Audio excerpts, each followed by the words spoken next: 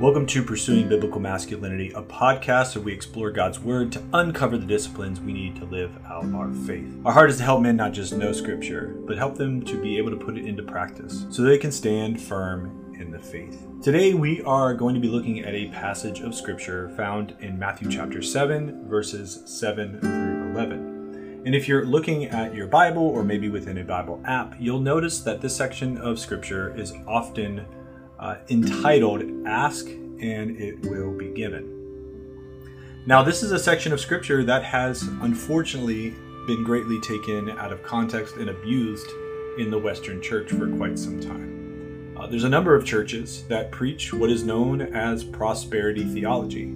They preach a gospel message where essentially, if you want anything, all you need to do is ask God and ask God repeatedly, and He will grant your wish. There's this incorrect view of who God is and how God operates. And to me, this is a great example of why doctrine is so important. In order to really understand Scripture, in the heart of Scripture, we have to have a very firm and biblical-based view or doctrine of God. God is not a genie. He is not most concerned with giving us material gifts. God is our Lord. He is our King. He is a triune God who is in perfect relationship with Himself, who needs nothing, who is sovereign over all, yet desire to have a covenantal relationship with mankind. The gospel, the true gospel message, is at the heart of the Scripture, of how God remained covenantal and remained in relationship with His people, even though they had over and over broken that covenant with Him and sinned mightily against Him. So we have to have this kind of posture. We have to start with this view of God as our King, as our Lord, as our Creator, as our Father, as our Savior, when we begin to look at Scripture. And I used two words. I said that God is transcendent. That means that He is all authoritative, that He is in 100% control. But God is also immanent. He is covenantally present with us and in our lives. And He is a God who not only makes covenants, but perfectly fulfills those covenants. So with that in mind, let's take a look at today's Scripture. And we're reading out of the book of Matthew, chapter 7, verses 7 through 11. And it says, "Ask and it will be given to you. Seek and you will find. Knock and it will be open to you. For everyone who asks receives, and the one who seeks finds. And to the one who knocks it will be opened. Or which of you, if his son asks him for bread, will give him a stone? Or if he asks for a fish, will give him a serpent? If you then, who are evil, know how to give good gifts to your children, how much more will your Father who is in heaven give good things to those who ask?" So starting in verse 7, we see three verbs. We see ask, we see seek, and we see knock. And these verbs, if we look at it in the original language, they are verbs that are to be done continuously. And we are to do these things, the asking, the seeking, and the knocking, in light of teaching that Jesus had just given us in the previous chapter. In the Lord's Prayer, in Matthew 6:10, where we ask these things, we ask them from the posture of God's will being done, doing it through the desires of God. We ask for God's will. We seek God's will. We knock and ask God to reveal the portions of His will that He wants to reveal to us. These are not fleshly desires. These are not material asks. These are not asking for a better car or more money in our lives. These are asking for God's will to be done in our lives. Notice how it says, ask of good things, right? That's what it talks about in verse 11. What are those good things? The good things are things that are rooted in the will of God. And we are called to ask rightly. It tells us in verse 8, anyone who asks receives, who seeks finds, who knocks it will be open. But we have to ask rightly, and we are given what that looks like in the book of James. So we look at chapter 1, verses 5 through 8. It says, if any of you lacks wisdom, let him ask God, who gives generously to all without reproach, and it will be given to him.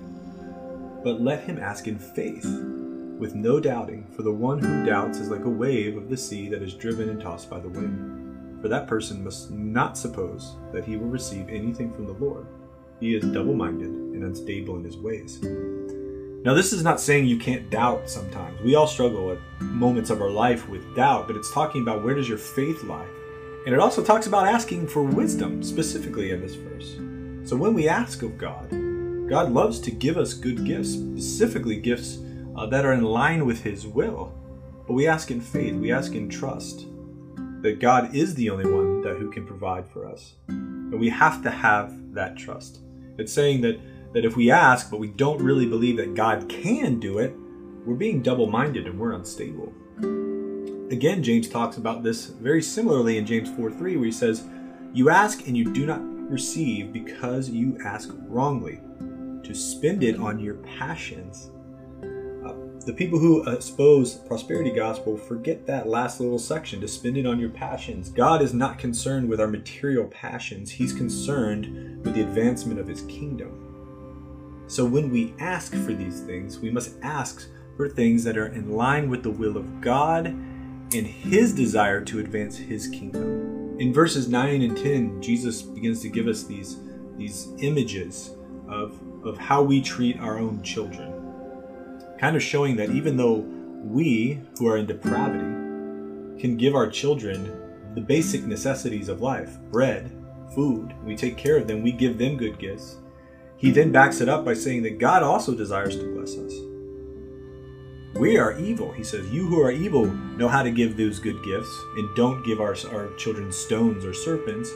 How much more is God, who is our Father in heaven, who is a good Father, who is a perfect Father, who desires to bless us out of His goodness? How much more is He wanting to give us those gifts when we ask? But we've got to ask rightly. We've got to ask from a posture of a child coming to their father, asking for their father's will to be done in their lives, trusting that their father will supply their needs according to His riches and glory and not of their own.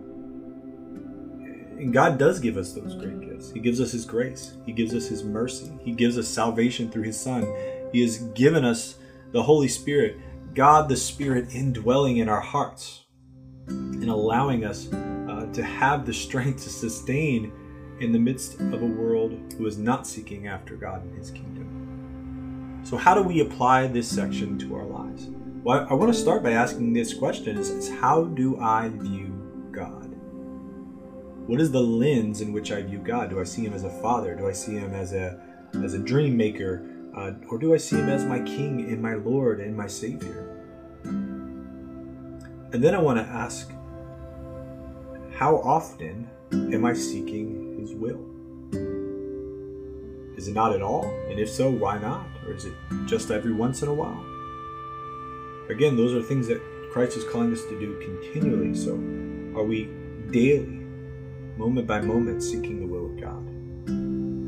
Then I want you to spend some time over the next week praying daily for God's will in your life and the strength to persevere, no matter what that answer may be at the moment. But continue to ask, seek, and knock, and pursue after the heart of God and His will in your life.